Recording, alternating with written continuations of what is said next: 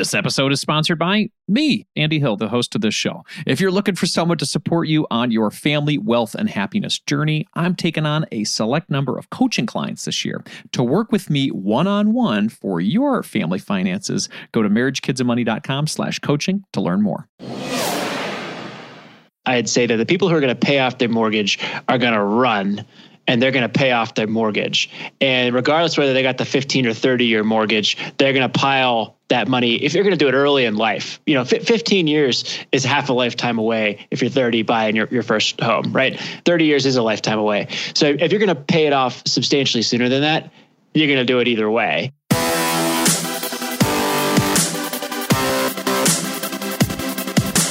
This show is dedicated to helping you strengthen your family tree and live financially free. Welcome to the Marriage, Kids, and Money podcast, everybody. This is Andy Hill, and today we are going to do three things.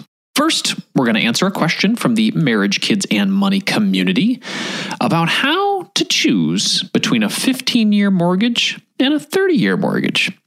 With all the home buying going on right now, I thought that was kind of an appropriate topic, as well as might help our friend asking the question. Second, we are back with our Be the Change segment. For those of you who haven't heard of the Be the Change segment, this is a segment that we do 3 to 4-ish times a year, where we highlight a charity or nonprofit that is going out of their way to give kids a better shot at life. And this month, we're going to be hosting Abby Foyer from Donors Choose. This is an organization that makes it easy for anyone to help a teacher in need. And last but not least, my daughter Zoe's going to join me for some random chatter and a money quiz. And she's going to read our review of the month. All right, let's jump into today's show.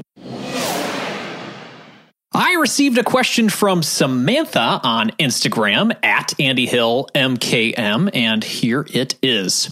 Help, Andy. We're ready to finally buy our first home, and we're battling between getting a 15-year mortgage and a 30-year mortgage. My husband wants a lower payment, so we have options, and she put that in quotes, have options, and I want to pay off our mortgage faster. What should we do? Samantha, thank you so much for touching base with me, and congratulations for making the decision to buy your first home. That is a big moment with a huge impact on your life. So kudos for weighing the pros and cons before taking the plunge, taking the big leap. I definitely have some opinions on the 30-year mortgage versus the 15-year mortgage, but you all have heard my opinion so much on this show. I thought it would be fun to invite a couple of true real estate experts on the show to help me to answer it. So I'm excited to be joined by Mindy Jensen and Scott Trench, the hosts of the Bigger Pockets Money podcast and the authors of the new book, First Time Homebuyer, The Complete Playbook to Avoiding Rookie Mistakes. With their combined 30 years of real estate experience, Mindy and Scott have been featured in major media like Forbes, USA Today, and U.S. News and World Report. When they are not helping us all win with real estate, they both love getting outside and enjoying all that beautiful Colorado has to offer. Welcome to the show, Mindy and Scott. Wow, thank you. I feel a lot of pressure to really bring it today. Yeah, thanks for having us. Well, that was the whole point. I want to make you feel really nervous and lots of pressure. No, not at all. We're going to have some fun. We're going to help Samantha out. Why don't we dive in right away? 15-year versus 30-year. This is a decision people struggle with. They're ready to make the plunge into buying a home. How can a couple like Samantha and her husband, sort of weigh the pros and cons here? So I love this question because on the surface, it seems like such an easy question. Oh, of course I'll get the 15-year because then I'll pay my mortgage off in half the time.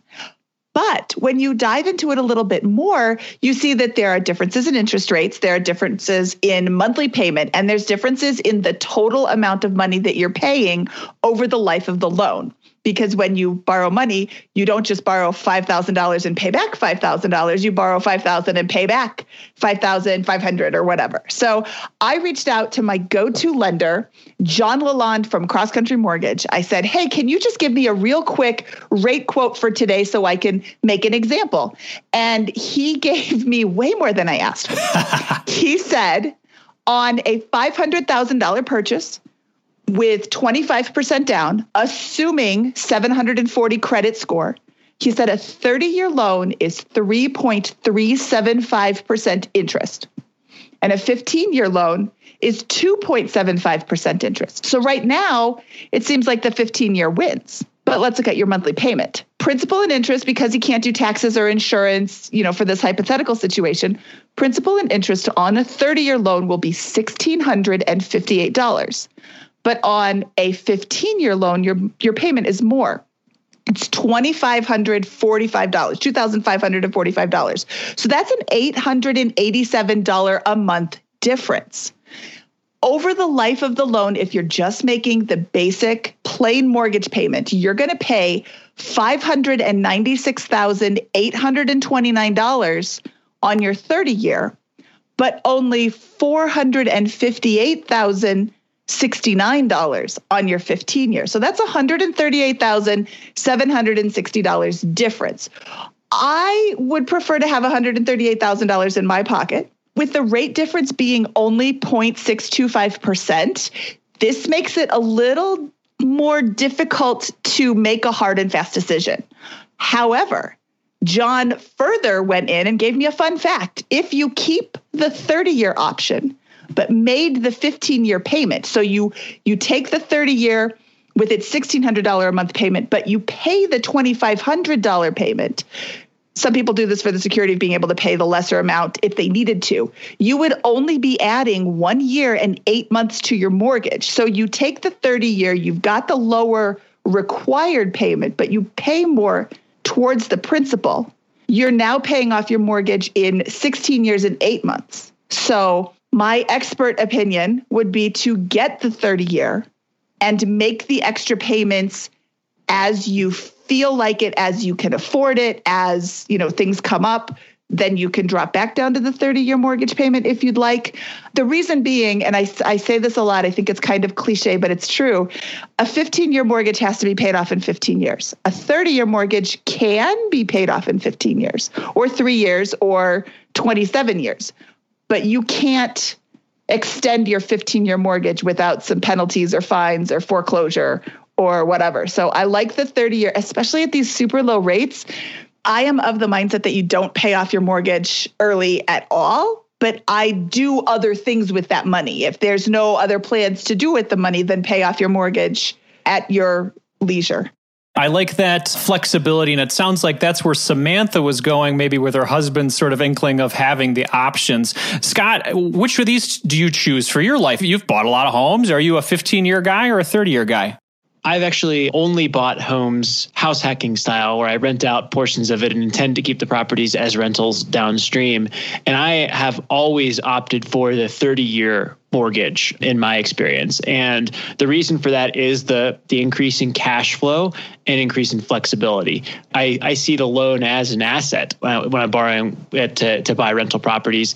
And so I don't want to pay it off necessarily sooner than necessary. I think that the leverage I'm getting is beneficial and safer when I have a 30-year mortgage versus a 15-year mortgage.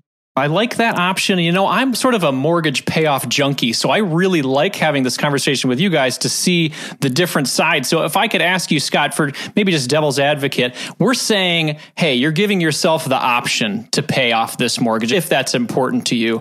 Do you see a lot of people having as much discipline as maybe real estate experts like you or people like me who are really caring about investing, actually taking that money and paying down the mortgage if they pick the 30-year? I think the people who are going to pay off their mortgage, and this is not from my experience. I actually haven't met a lot of people who have paid off their home mortgage and followed those journeys. But if I were to guess, I'd say that the people who are going to pay off their mortgage are going to run, and they're going to pay off their mortgage. And regardless whether they got the 15 or 30-year mortgage, they're going to pile that money, if you're going to do it early in life, 15 years is half a lifetime away. If you're 30 buying your first home, right? 30 years is a lifetime away. So if you're going to pay it off substantially sooner than that, you're going to do it either way. And if you're gung-ho about paying off the mortgage right away, then maybe the 15-year makes sense and you're going to be piled on much more than the $2,500 a year payment. Great, take the lower interest rate and run even faster. But I think that for a lot of people, the flexibility and lower risk associated with the home mortgage is going to be there. And I am one of those, I think, reasonably disciplined people with my portfolio where I'm not taking the cash flow and then buying a boat. I'm taking the cash flow and generally reinvesting it into the next thing. Yeah, one of the main comments that I get, whether it's on the podcast or in social media or one of my YouTube videos where I'm like, hey, pay off your mortgage, here's a lot of benefits. A lot of the comments that I get, Mindy, are, hey, this is not the financially optimized way of utilizing your money. Would you agree? I would absolutely agree. That is one of the big reasons why people advocate not paying off their mortgage. Yeah, and I see that. I mean, it's sort of this, and I guess Samantha maybe has to answer this for herself and discussions with her husband. Is this the wealth building, financially optimized choice, or is this a choice that we're going to be making for, I guess, our emotional well-being? Because I would agree from somebody who's paid off their mortgage early that, yeah, you crunch the numbers, I could have made a lot more money in the stock market from 2013 to 2017 when I was aggressively paying off my mortgage. But the, I guess, emotional relief that I had when I was not making close to $2,000 payments each month to my mortgage that allowed me to transition into a career that I love was priceless for me. So I guess it all comes down to your personal interests. Would you agree, Scott? Absolutely. Personal finance is personal, to steal Mindy's favorite quote. So there is no right answer here with any of that kind of stuff. If you are spending less than you bring in, you are going to become wealthy. And it's a matter of, that rate of return really only begins to matter when your asset base is $500,000, $1 million or more. Like, what's a 10% return on $100,000 is 10 grand. Hopefully if you're building wealth, you're making more than 10 grand or saving more than that on an annualized basis. So the return there isn't material. 10 versus 12 versus 8 versus 3. It doesn't really matter, but that begins to matter a lot when your portfolio gets past 500,000 to $1 million. That can be the difference between retiring, and that can make many years of difference. So I think that portfolio allocation can be important there. One thing to think about, though, is that if you want to be free from wage income or work toward financial independence, you can't, and early in life, well before retirement age, you can't have all your wealth in your home equity and retirement accounts. You have to find a way to build other after-tax assets and cash. And so if your only investment is your retirement account and home equity, I think you're just not going to benefit. You're not going to reap the benefits of freedom that you could be if you're building other assets simultaneously. So, it all comes down to savings rate. If you can get the saving rate high enough, you can have all your cake and eat it too. But there's a challenge there that, again, there's no right answer to, but there are, I think, wrong answers where you're, hey, I got 1 month of savings, home equity and retirement accounts. I can't quit my job. I can't even leave. I can't even take a 3-month sabbatical. That's not, I think there's better ways to go about it than that. I would agree. Yeah. Having different levels of freedom. And that first level of freedom for a lot of people listening could be, hey, I've got 3 months of money in the bank. And so if something really bad happened, I'd have some options. Or even if you feel great about it, it's like, hey, I have 12 months, depending on this pandemic we're going through. Maybe people, that type of freedom for them personally is just having enough money in the bank to get through something crazy. So Samantha, I guess what we're saying here is they both have benefits, 15-year and 30-year. It really boils down to what your goals are, and hearing from both you and your husband, where your husband's saying, I'd like to have those options, and you're saying, I want to pay off the mortgage faster. Maybe, as Mindy alluded to in the beginning, maybe you go with the 30-year, you have some aggressiveness with paying down the mortgage if that's important to you, and ergo important to your husband, to do that together. So I appreciate you guys walking through this with me and having a little fun. I really think it would be fun for people to learn a little bit more about your real estate journey. Scott, you poked at it a little bit with the house hacking. Why don't we start with you? When did you decide real estate was going to be a part of your financial independence path? I graduated college in 2013 and then discovered Mr. Money Mustache around that same time, a fun blog on personal finance, and became a huge zealous fan of this. I was financial freedom through badassity. How do I save as much as I possibly can? And get my lifestyle costs really low, apply that all into index funds. And I thought, okay, this is exactly what I want to do. But 7, 10, 15 years is still a very long time. How can I shorten that even further? And so that's where I began to kind of couple the Mr. Money Mustache wealth building approach, the really thrifty and low cost lifestyle with real estate. And I was like, okay, my biggest expense is housing. What if I could eliminate that? And that's where I came across this concept of house hacking. And at 23, 24 years old, I bought my first duplex. I put down 5%, $12,000 on a $240,000 duplex, rented out one side for $1,100, brought a roommate for $550 on the other side, and basically was able to live for free or very low cost, probably maintenance and all that kind of stuff I was doing. Maybe, you could argue I was paying a little bit to live, but still a lot better than paying rent. And so that was kind of my starter journey. And then over the years, I bought a couple more properties and now a portfolio in Denver here with a little under $2 million in assets with a partner, and been growing from there.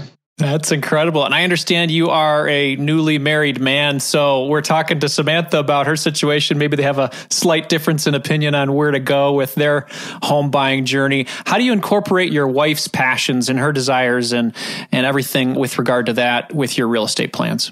People make fun of me sometimes because we actually discussed all of our goals and this kind of stuff on our honeymoon one of those days. Got out the spreadsheet and all that kind of good stuff. But basically, we kind of decided we have a pretty good situation where we are financially free, right? And that was something that I brought into the marriage. And because of that, we could live anywhere. We could have a ton of options. And so we actually decided based on that conversation to rent right now, and I currently rent rather than own, because I don't think I'm going to be in this location for that long or want those options within a year or two.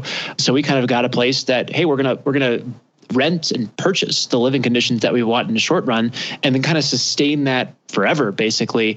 And if one day we decide we want to live in a certain spot 4, 5, 10 plus years, then we might settle down and buy. But basically, we're kind of on the same page that one of the great things about pursuing financial freedom early in life is that you can have these options to experience different locations and different lifestyles over the course of your lifetime. And that's something that we want to maintain the flexibility to achieve. That's incredible. And especially after the year that we just had, having some flexibility to work where you want and kind of enjoy the country is fantastic. Nobody wants to live in fancy condos right now either. Yeah, and it's wonderful. True. So we got a great deal.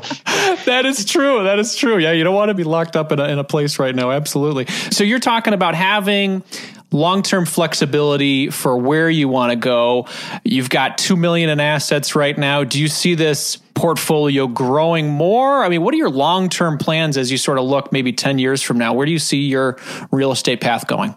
I really like bigger pockets. And so real estate's only one component of my portfolio, right? I've got the real estate portfolio, stocks and index funds, retirement accounts, interest in bigger pockets. And then Mindy and I are authors. So the books are something else that we call it. So the goal is kind of just keep having fun, doing what I love with this stuff, living the best lifestyle that I can with my wife. And the idea would be to continue building that diversified portfolio kind of with the pillars of 5 with those 4 major asset classes, and then continue piling any savings that I generate on top of that into more diversified income streams. So it's a luxurious position to be in, but I'll start with the house hack with those kinds of things. So that's I guess what's next here for us. I don't know if that's too vague. No, I love it. You've got multiple passive and happy active income streams. I love it. Very cool. Very cool. Well, Mindy, let's jump over to you. I would really be interested to understand, when did you buy your first home? And then when did you, I guess, realize this could be something that could make a difference in your family's journey? So I bought my first home. It was a condo, and I bought it in 1996. I paid $49,900 for this fabulous, amazing condo. I bought it because I was tired of throwing my money away on rent. This was 100 years ago that I bought my first condo. And back then, you bought a house. That's what you do. You buy a house as you become an adult. Renting is for fools. Sorry, Scott. And so I bought a condo. It came with a $200 a month HOA fee, which is not uncommon. It had a pool. I thought, oh, this is going to be so awesome. I used the pool 0 times in the 4 years that I lived there. So that was definitely money well spent. The second month that I lived there, the HOA sent a letter that said, hey, we need a new boiler for all the buildings because heat was included. That was another thing that was really desirable to me. I like to be in a warm space. Now I have learned to put on a sweater, but at the time I wanted to be able to crank the heat as much as possible. Hey, all the boilers are failing. We need to replace them all. We're going to double your assessment for the foreseeable future. I don't know if they had a time limit on it or not. But so every month that I lived there, minus the first month, they had a special assessment of double my HOA fees, which was not something that I had planned on. And I thought this was going to be a horrible, horrible thing. But it turned out that when I got married, my husband actually had a house. And in my mind at the time, a house was better than a condo. And I was very upset that they pulled this bait and switch on me. Oh, hey, now you got to pay twice as much for this HOA fee. I didn't do any research on the HOA or, there's a lot of mistakes I made there. But when I sold it for $75,000. And if you remember, I only bought it for $50,000. So I just made $25,000. I did all the math at the end of owning the property, and it cost me $1,000 a year to live there. So that's not so bad. At a time that similar places were renting for $500 a month, I spent $1,000 and lived there for $4,000 and lived there for 4 years. So it turned out to be a good decision. I loved the fact that I sold it for, how does that math work, Scott? 50% more than I paid for it? 150% more than I paid for it, however that math works. I was super excited about that appreciation. I did some work to it, mostly, it was all cosmetic because it's a condo. And I was so excited when I sold it and got that huge check. It paid off all of my random little bits of debt, and I entered my marriage debt free. And I thought, man, I want to do this again. So we fixed up my husband's house and we moved to a condo in the city, the second condo that we owned that also had a special assessment, I think the second month that we lived there. And I was like, really? You can't do this. They can, and they do. So if you're going to buy a condo, make a really, really, really informed decision. It can be a great you rent the condo. Or you rent the condo. Yeah, rent the condo, because then you're not responsible for it as the tenant. But this is back when home ownership was the must-have. So we do a real estate investment strategy called the live-in flip. You move into a house that is not very pretty. You make it very pretty, and then you sell it. If you live there for 2 years, you don't pay any capital gains. So I have made, probably $600,000 or $800,000 that I have paid this much tax on because it was my primary residence, and I that's just made it nicer for everyone moved. Listening. Oh yeah, that's a 0. I love it. Yeah. We're doing the video and the audio, everybody. Yep. 0. 0. I paid as much tax on that capital gains as everybody listening combined. We all paid the same amount. It was 0. And I like that. I would happily pay my fair share of taxes, but when my fair share is 0, according to the government, I'll pay that. That's a lot. I mean, I don't make $600,000 or $800,000 a year right now. And that's over the course of like 20 years, but still. That's an incredible amount of money, and it sounds like it's something you both enjoy. Some people might hear that and be like, I really liked living in my home for 25 years. I love having a spot. But to you guys, it's an adventure and you enjoy it. Is that right? I think that's really important to say. We do enjoy the process of fixing up. We enjoy the construction project. We do all the work ourselves. We have learned all the things. Big, huge, adding a second story, I'll let somebody else come in and do the structural parts, but we do everything else ourselves. And it's fun to see it. It's exciting to know that I can spend a little bit more on the tile because I'm going to pay 0 to install it because I'm doing it. And yeah, your time is worth money or whatever, but I get all that time and money back when I sell it for a great big chunk of change. I will give you a real life example. I just sold a house last Friday. We bought it for $176,000 in 2013. We put about $100,000 of our dollars into the house, paying somebody to add on a second story, buying the materials and all of that. And we closed last week for $598,000. Wow. That is that's incredible. And the gain is tax-free.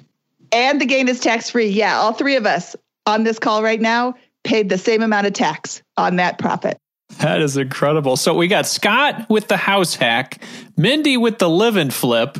These could be real options for Samantha and her husband as they, get in and they say, hey, well, maybe we want to get something new or upgrade it in a couple of years, fix this thing up, flip it. Or, hey, if we want to have some people help us to pay our mortgage each month, which I did too, Scott, when I was in my 20s as well. It helped me a lot. I got 3 roommates and paid $0 for my mortgage, which was fantastic. So these are great strategies. Thank you both for walking through your history with real estate. And obviously you've got a long way to go. Let's talk about some, first time homebuyer stuff, because we got people listening. We're talking about real estate now. You guys just wrote a book on it.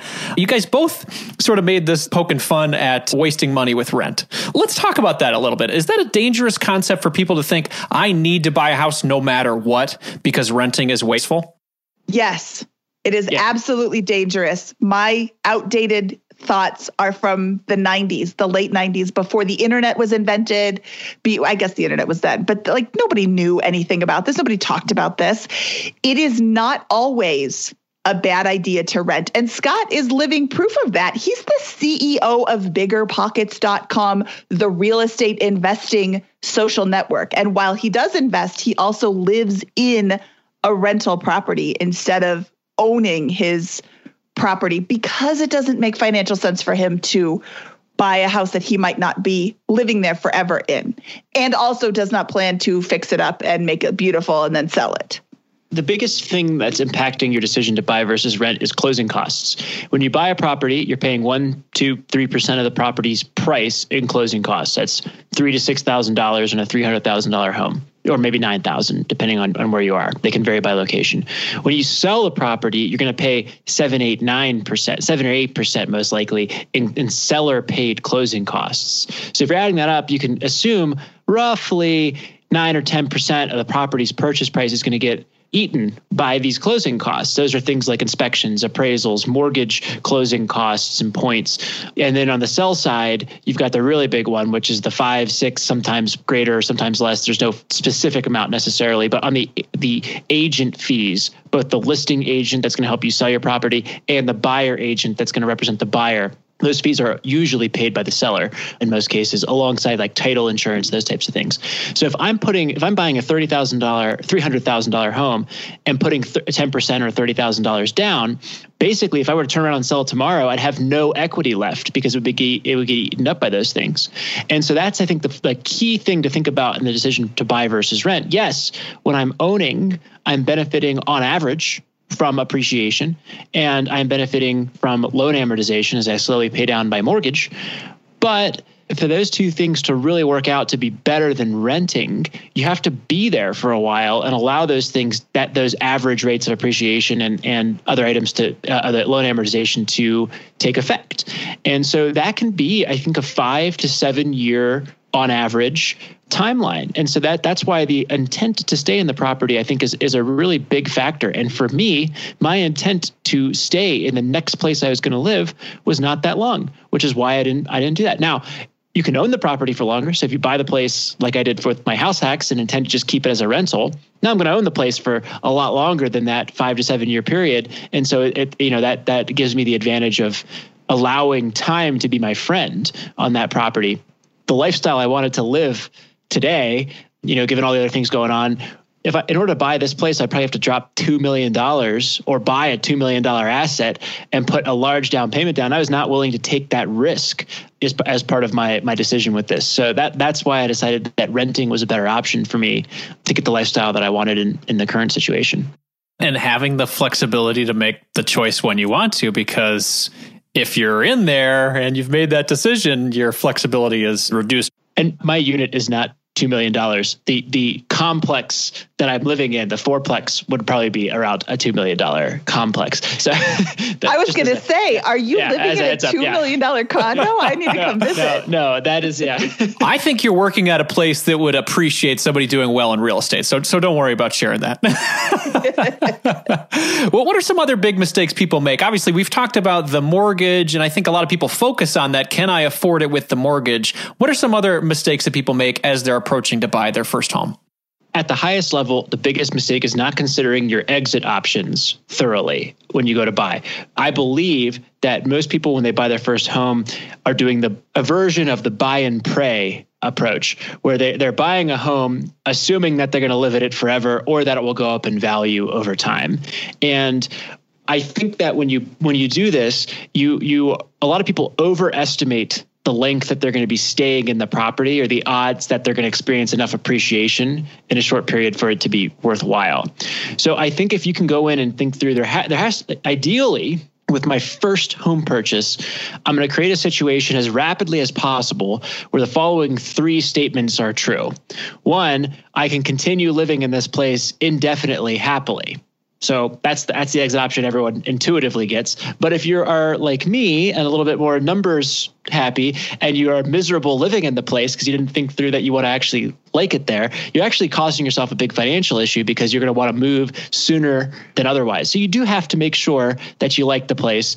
And if you're the numbers person, you do have to listen to your spouse and make sure that they're happy in the place, whatever place that you end up moving into. Otherwise, you're going to lose a major financial component of what's going on. The second is I want to be able to sell the property at a profit right after that closing cost phenomena. And you can do that by experiencing market appreciation, buy and pray. It can be very good to at least think through the things that might allow you the better odds of succeeding with the buy and pray approach. But the other way to do that is to add value to the property the way that Mindy did. So the more ways you can find to do that, especially lower cost or more accessible ways for your first time home purchase, the better. Things like funky smell, or, something that needs some paint or to be cleaned up, but nothing perhaps big and major to the foundation or the roof, or these other big ticket items that might be a little bit more inaccessible to a first time buyer. And then the third option is to keep the property as a cash flowing rental, either with short-term rental or long-term rental tenants. So if you can put yourself in that position a year after purchase, where all 3 of those things are true, I'm sitting on a pile of equity, I've got the option to move and keep my place as a rental, or I can continue living here happily, you're in a really good spot. That's the maximum flexibility that your purchase can get you. If the fewer of those options that are true, or the worse those options, for example, I lose $100 a month by renting it out versus $500 a month renting out. Well, that's a big difference in risk profile if I were to keep it as a rental. But the more of those things that are true, I think the better off you are. That's why this is a big decision, and talking through it and making sure it's a fit for both you and your spouse, if this is a decision you're making together as a couple, is a smart way to go. Mindy, I know that you've spent a lot of time buying homes, and this is one of these markets right now that, depending on where people live, this could be really super tight. Like, okay, somebody's listening and they're like, I got the money, I've saved up, I just cannot find a quality home. How can people get through this process, especially as we're in the spring selling season right now, and find a home that works for them? Are there some tricks that real estate agents use for people to get in a home that's just in a super tight market? So I'm really glad you asked this question, because I am a licensed agent. I am helping people buy houses, not every day, but certainly every month. And right now is literally the tightest market I've ever seen in my whole life. I'm seeing properties go on the market, and when we make an offer, we are one of 8 offers, one of 25 offers, one of 30 offers. Somebody posted in one of my agent Facebook groups the other day, they were one of 80 offers on a property. I'm like, I only had 2 offers on my house when I listed it a month ago. I should have waited a month. It's difficult, and it is frustrating. It's so frustrating when you're like, oh, I like this house. I have 30 minutes to see it, because they're only letting you in for 30-minute windows. I have 30 minutes to see it. I have to make a decision. I have to make a $400,000, $500,000, $600,000 decision in 30 minutes. And I might not even get it, even though I'm offering over asking price, because somebody else is also offering over asking, but they're also saying, I'm not going to have a home inspection. And if there's a gap between what the home appraises for and what I offered, I'll cover that. So when I'm offering on a house that's listed at $525, when somebody else is offering $585, and they'll cover the appraisal gap, and they aren't going to ask you for any home inspection issues, that's a difficult place for you to be in, especially if you're not super financially savvy, super real estate savvy, you don't know what's wrong with that house. As the seller, I can totally understand why they would take that offer over your offer where you're saying, I want a home inspection and you want an appraisal deadline, an appraisal contingency is what it's called. I can understand that. And I do think that right now we are in such a tight market. The next probably month or so might not be a great time for you to be looking for a house. It's a great time for you to be educating yourself on the process of buying a house. But I do think that more and more people are going to start saying, my neighbor just sold their house for $750,000. I thought it'd be worth, $425,000. So maybe I should start putting my house on the market too. And right now it's a tight market because there isn't any place to buy. But once more people start to sell their house, I think it'll loosen up a little bit. So if you're out there and you're one of 8 offers and you didn't win, or one of 20 offers that you didn't win, continue to look at houses that interest you and continue to be in the market. I'm getting really awesome at writing offers. I can write an offer super fast. So your agent is, writing offers for you and they're writing offers for everybody else, and just get in there and see what you can get. And I would say don't waive the home inspection. And don't agree to cover the appraisal gap. I think that's setting yourself up for a financial misstep. Great advice. Partner with an excellent real estate agent that's going to be your advocate. Be patient. If the one with 80 offers is the one you really, really want because you're passionate about it, don't compromise on the things that are going to, potentially put you in a sticky situation with your new home purchase. So both of you, thank you so much. I really appreciate this conversation. Let's talk about this new book. Where can people find it and when can they find it? The book is called First Time Homebuyer, The Complete Playbook to Avoiding Rookie Mistakes. And it is available on March 8th at biggerpockets.com/homebuyerbook, or available on March 23rd at every place you can buy a book. Excellent. Very cool. And everybody who's listening to a podcast right now, tell people where they can listen to Bigger Pockets Money. iTunes, whatever the Google thing is, where podcasts are found. Google Play, I believe. iOS. Yeah, but Bigger Pockets Money, where we you can find us on YouTube if you're interested in watching us, and Mindy's facial expressions whenever I say have great jokes and those kinds of things. But yeah, we've had a good time there. We talk about personal finance, financial independence, and kind of every story we can get our hands on from every background we can think of on that journey with money. Well, everybody, if you enjoy this show, definitely check out Bigger Pockets Money. Type it into your favorite podcast player right now. Check it out. Scott and Mindy, thank you so much for your time today. Andy, thanks for having us. This was fun. We'll be back to the show after a word from our sponsor. Are you looking for someone to walk alongside you on your journey to family financial independence? Well, I would love to help you achieve your goals and help your family thrive. I work with couples, individuals, and families all around the U.S. via video chat and can assist in the following areas: becoming debt-free, growing your net worth, crafting and sticking to your budget, reviewing Coast Fire plans, developing strategies to build generational wealth for your kids, and designing your future work optional lifestyle. Doesn't that sound nice? If you're interested in working with me one-on-one, you can book a time with me by visiting marriagekidsandmoney.com/coaching. I would love to help you strengthen your family tree and live financially free. Visit marriagekidsandmoney.com/coaching to learn more, or you can click the link in our show description. If you're looking to improve your financial situation, it helps when you're able to cut out unnecessary costs. Cell phone services are a necessity for sure, but we don't need to be overpaying for them, right? That's why I like Tello Mobile, a phone service worth talking about. We've been fully on board as a family with Tello for over 2 years now, and we are so happy that we made the switch. For us, the reception and data service is better than Verizon, and our costs were nearly cut in half. Tello runs on the T-Mobile network, and it's wowing new customers like us with their rock-bottom prices and stellar service. With over 10,000 reviews, Tello is rated as excellent on Trustpilot, and this is quite rare in the wireless world. Nicole and I went for the unlimited data, minutes, and texting plan for only $25 per month. each. Isn't that crazy? You heard that right. $25 is their most expensive plan, actually. And Tello is running a special offer for MKM listeners right now. Check out Tello today at marriagekidsandmoney.com/Tello. That's marriagekidsandmoney.com/Tello and use the code MKM20 to get 20% off on your first month of service for any Tello plan above that $10 per month mark. Again, use MKM20 to get 20% off at marriagekidsandmoney.com/Tello, and you'll be supporting this show. Hurry up. The code is valid until April 19th, 2024. marriagekidsandmoney.com/Tello. Let's jump back into the show. For our Be the Change segment this month, we are featuring Donors Choose, an organization that makes it easy for anyone to help a teacher in need. And with the year we've just had, teachers continue to be shining heroes for our kids.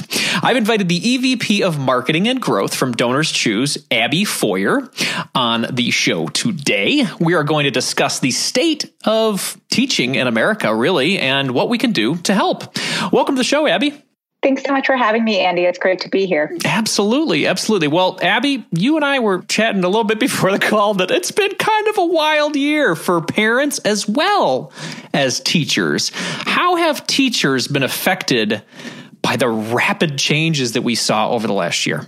It's definitely been a year, I think, for all of us and for teachers. 3/4 of teachers in the fall, when we surveyed our community on Donors Choose, were teaching remotely. Today, as we were just discussing, a lot of teachers and students are starting to return to the classroom, but 75% of them are still either teaching remotely or in hybrid teaching environments.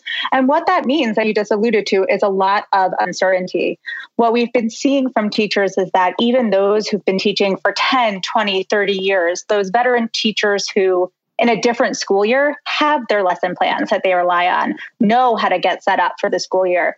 They've had to reinvent the wheel. And it's been like starting from year one for every teacher across the country as they think about how to make learning work in whatever classroom environment they have. And I know that a lot of your parents are listeners and folks who've been directly impacted by this for their kids as well. And one thing I wanted to call out is that, that's how the pandemic's really affecting all teachers. At Donors Choose, we focus on the communities with the greatest needs across the country. And what we've really been hearing from teachers in those communities is not just that uncertainty and constant change is a challenge, but that they're often not seeing their kids be able to connect if they don't have internet or if they're working a job to support their families during a challenging economic time. They're also seeing a lot of needs pop up around basic materials. So happy to get more into that, but it's interesting to think about the differing experiences for different teachers across the country. COVID sort of highlighted a lot of the existing areas that were lacking for a lot of teachers. This isn't a unique challenge for teachers, right? I mean, this has happened pre-COVID. Absolutely. And some of the normal kind of trends that we see in a year from teachers, like back to school, a lot of teachers ask for basic supplies, for example, or furniture. But we're also seeing a lot of changes where if you don't have a classroom, you don't need furniture. And when it comes to the basic materials, we've seen a really big uptick there. Because if you're teaching in person, even during coronavirus, where 5 scissors might have worked before for a classroom of 20 students, today, you actually need 20 pairs of scissors for that same class of students. If you're teaching remotely and you have a kid who has siblings and they have a house where they are able to connect with bandwidth, but they only have one computer or they have multiple devices, but they're all in one room, you can imagine them needing headphones for those kids. You and I have the bare minimum here when we're having an interview of those headphones and connected device. And so those needs have only grown. And we've seen some really interesting projects come in from teachers who are trying to help their students and get their own workspaces set up as well. Yeah. Well, we've talked about it from the teacher's perspective. Let's talk about it from the kid's perspective. What is this, lack of supplies? What does this lack of internet and access do to a child long-term for their education? So what we've been hearing from news sources and from, I think it was Deloitte or McKinsey who just did a study that kids are learning, losing a whole year of learning here, especially if they're not able to make it to school. And in a normal moment, right, the reason that, and a little background on Donors Choose, just in case folks haven't come across us as an organization, Donors Choose is a site where any public school teacher can come and post a request for resources or experiences that their students need to learn. So you can post a project for a computer or books or volleyballs or a field trip in normal times to a local museum and bring that to your kids. And we bring a lot of funders to the table. So we work with partners and we work with individual donors who come and help to get those projects funded. And to put it plainly, if a kid, whether during coronavirus or normal times, doesn't have a computer available to learn to type, they can't learn to type at the level that that teacher might want if they don't have that classroom set, or if they don't have a classroom library of books to inspire them to love reading or to see people like themselves in the books that they're reading in school, they might not learn to love reading as much as another kid who has access to those resources. And at Donors Choose, we often talk about those types of examples because it can be easy to get lost in the numbers, right? Where you're like, we fund this many projects or bring this many dollars. But what's most inspiring to us is to hear that story of a kid who got a book funded and it changed the way that they thought about reading. That's incredible. Well, let's talk about some of those shining examples. What are some of your favorites when you tell people, hey, this is what I do for a living? Like, I'm sure they're like, well, tell me a story. Tell us one of your favorites. We actually just had a really big match offer on our site this week that we call Fill Every Shelf, which is the moment every year where we embrace reading. And that's, exciting in a year where you can read from home, you can read from school, right? It's all the more important. And a teacher wrote back to us. She had a project funded through this initiative. It raised over $1 million for classrooms this week. And we had over 14,000 donors come out to our site and make a donation. And over 7,500 teachers got a project funded on our site. And one of them, I'm just going to read you in her words because they are so much better than mine. She said, yesterday, I was blessed to have 3 projects funded, and a donor even gave me a $100 gift card for my next project. When I shared my excitement with my students, with tears in my eyes, telling them how many people believe in them, a little boy came up to my desk. You see, he doesn't have the best home life and wanted to find out if people really helped us, people we've never even met. I showed him my Donors Choose page and let him read the messages from donors. He looked up at me and said, wow, there really is kindness in the world. I will never forget that moment and how impactful Donors Choose is on my students by not only providing materials, but for showing my students there is kindness in this world.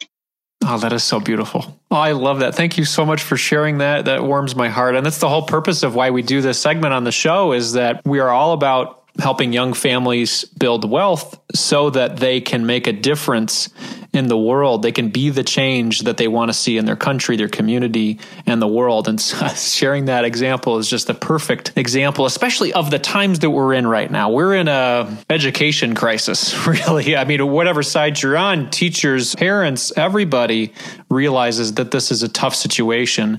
So again, thank you so much for sharing that example. You are working at a great organization. You're probably very proud of what you do. Where do you see this organization going over the next couple of years as we transition hopefully away from the pandemic and into a new chapter in our world? I know. I'm really proud of how our organization's been able to respond to the pandemic and make sure we were still there to support teachers. Our inherent model, the way Donors Choose works, and why it's really different from other crowdfunding sites is not only because it's by teachers, for teachers. It was founded by Charles Best, who was a public teacher himself 20 years ago in the Bronx. And he started this organization out of his classroom.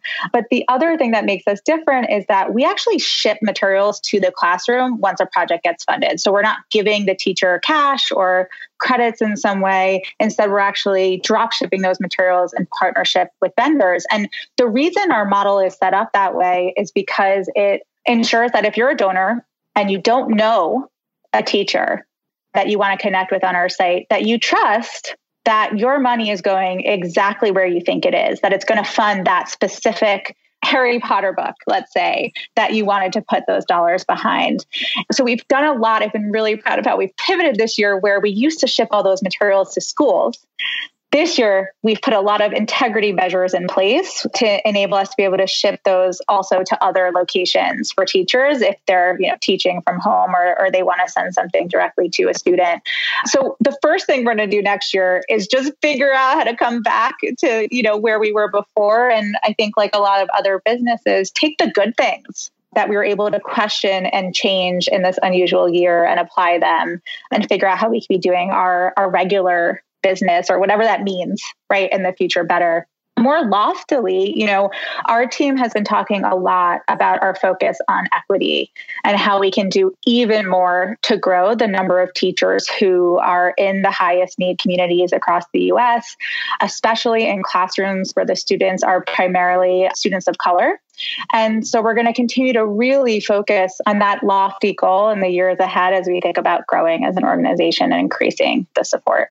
I think that's beautiful. We are all about that on this show. We are all about supporting different groups, especially with everything that's been going on as of late. So let's talk to the teacher that's listening right now and saying, hey, I think that'd be cool to get a little bit of help. Where should they go to learn more about how to do that? Well, hello to any teachers out there. We are your biggest fans here at DonorsChoose, and a lot of what we think of as our job is channeling the voices of teachers, since we have over 100,000 teachers use our site every year. So I'm really happy. If you're on here and you're a teacher, make sure that you visit donorschoose.org/teachers. And you will be able to see a lot of information about how to get started, how to create your first project. A teaser that for your first project, you get a match code where donations for your first week are matched. So get on there. And I'll also say Teacher Appreciation Week is a big moment for us in terms of donations when it comes to that first week of May. So if you're a teacher, you've been debating whether to create your first DonorsChoose project, now is a really good time to do it, knowing that that big moment's coming up in a month or two. Excellent. Very cool. And then for parents that are listening, we've got a good group that shows up every week that really loves to hear content like this. Where can they go if they're looking to support teachers and put their dollars towards an organization that they're proud of? So what's fun about DonorsChoose is that teachers in 75% of public schools across the U.S. have used our site. So what I tell someone who wants to support a project or a specific community is get on the site, search for your hometown, search for where you live today, search for a book you loved as a kid or something that, is meaningful to you, and choose that project and give any amount that you can, right? In this moment where we're all having our own considerations and personal experiences, and with the economic challenges that are out there, even $5 makes a huge difference. And at DonorsChoose, we treat every donor like a big donor, right? Where you get that entire transparency of experience of where those $5 or $20 or $100 went in support of a specific classroom. Andy, I was looking at your website a little bit before this and noticed that you had given some tips about charitable giving strategies and how to make lasting family traditions out of generosity. And I loved that post. It looked like a ton of fun. I was telling Andy, my kids are a little bit little for this right now, but probably in the future.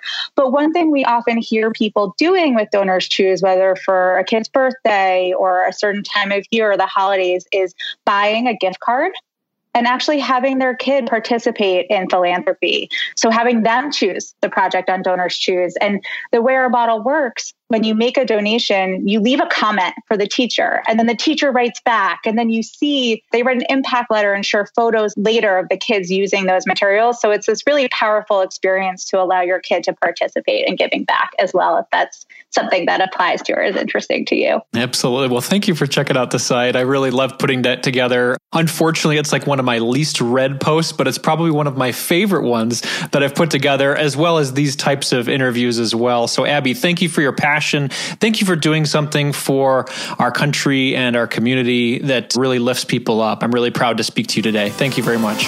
So nice to be here. Thanks for having me.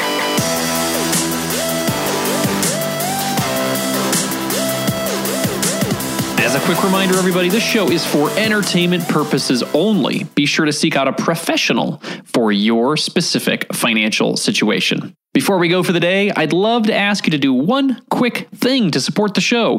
Please leave us a review in Apple Podcasts. Those reviews help more people to find this show. To encourage you to leave a review, each month we do a book giveaway. So we received 6 reviews since last month's book giveaway offer. And as a reminder, this quarter, we are going to be giving away 3 different book options from past podcast guests. Those are as follows. You Need a Budget by Jesse Meacham. And the second one is The Dumb Things Smart People Do With Their Money by Jill Schlesinger. And the last one is Aaron Lowry's book, Broke Millennial Takes on Investing. And to help me pick the winner this week, I've got my assistant Zoe Hill here once again. So Zoe, before we get into that review that we were talking about, I thought we'd do another money quiz. What do you think? Yeah. What was that? Huchba? Kuchiwa. Okay, I'm pretty sure that's in some other language that means yes. All right, cue the game show music. All right, let me explain the rules to you once again, Miss Zoe. I'm going to ask you 3 questions for Money Quiz, and for each one that you get correct, I will transfer $1 onto your debit card. Debit card. For fun. All right, let's get into the first question. You ready, Zoe? Drum roll, please. Zoe, question number 1. What does negotiation mean, and why is it important to do?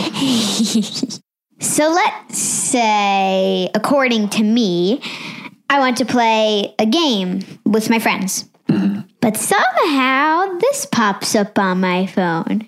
You've reached your screen time limit. You've reached your screen time limit. And so I went upstairs and I'm like, Daddy, can I please have 1 more hour to play with my friends? And he's like, no.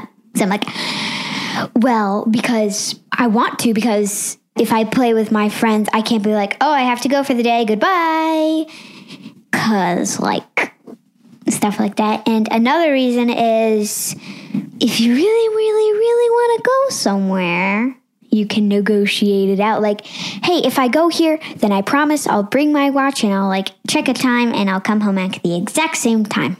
Okay, so when you do negotiations, if I hear this correctly, you are asking for something that you want, and then how does the other person in the negotiation, why do they want to do it for you? If you negotiate good, like according to my brother Callum, he stays up playing with his Beyblades all night in his room. Mm-hmm. And sometimes he comes in mom's room and I come in mom's room and then there's no room for me.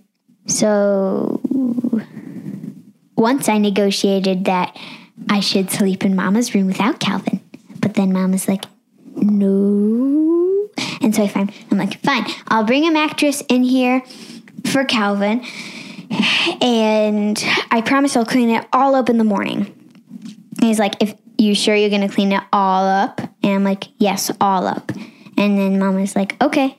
So that's good. So you ask for something that you want, and then the other person kind of meets you in the middle, right? And you can find a middle ground. Yes. All right. I think that's a correct answer. Congratulations, Zoe Hill. You get $1 for defining negotiation with a good example. Thank you very much. And I appreciate that you do negotiation around the house, because if you don't ASK, you don't GEPT. GEPT? GEPT? Yeah. It's called GEPT. GEPT. People just don't say They don't say get anymore? GEPT. All right. They only say get. It's short for GEPT. I got it. All right, let's move on to question number 2. Zoe, you have a new debit card. Why is it important for you to keep that debit card in a safe place? It's important to keep it in a safe place. Well, it's very unlikely, but if a burglar came into your house and somehow was like, give me all your money, she would check all the bedrooms, bathrooms, door rooms, kitchen, sinks, whatever, and stuff like that, closets. They would look for most valuable things. So in most hotels, they have this safe. So if like somebody somehow, it's very unlikely again, got your key, they could have came in and stole your valuable stuff. So I think that's why they put the safe in there. Mm-hmm. And It's also important to keep it in a place because if you have a little sibling, they might, spend it. And I mean, what would they do with it? oh, Calvin probably buy all of the Beyblade he wants. I love it. Keep your debit card safe because somebody might use it and spend on stuff that they want instead of the things you want. Yes. All right. You get another $1 in your bank account. Congratulations, Zoe Hill. 2 correct answers. Let's move on to question number 3. This past week, we celebrated our quarterly Big Give. Yes. And that is a tradition that we do together once a quarter to... And I gave to cute little dolphins in Wildlife Foundation. That's right. Yeah, you like the WWF, the World Wildlife Foundation. Yes. So if a kid is listening right now with their mommy or daddy and they want to find a charity to give to, what advice would you give them to find that charity? Well, each 3 months, we have something called the Big Give.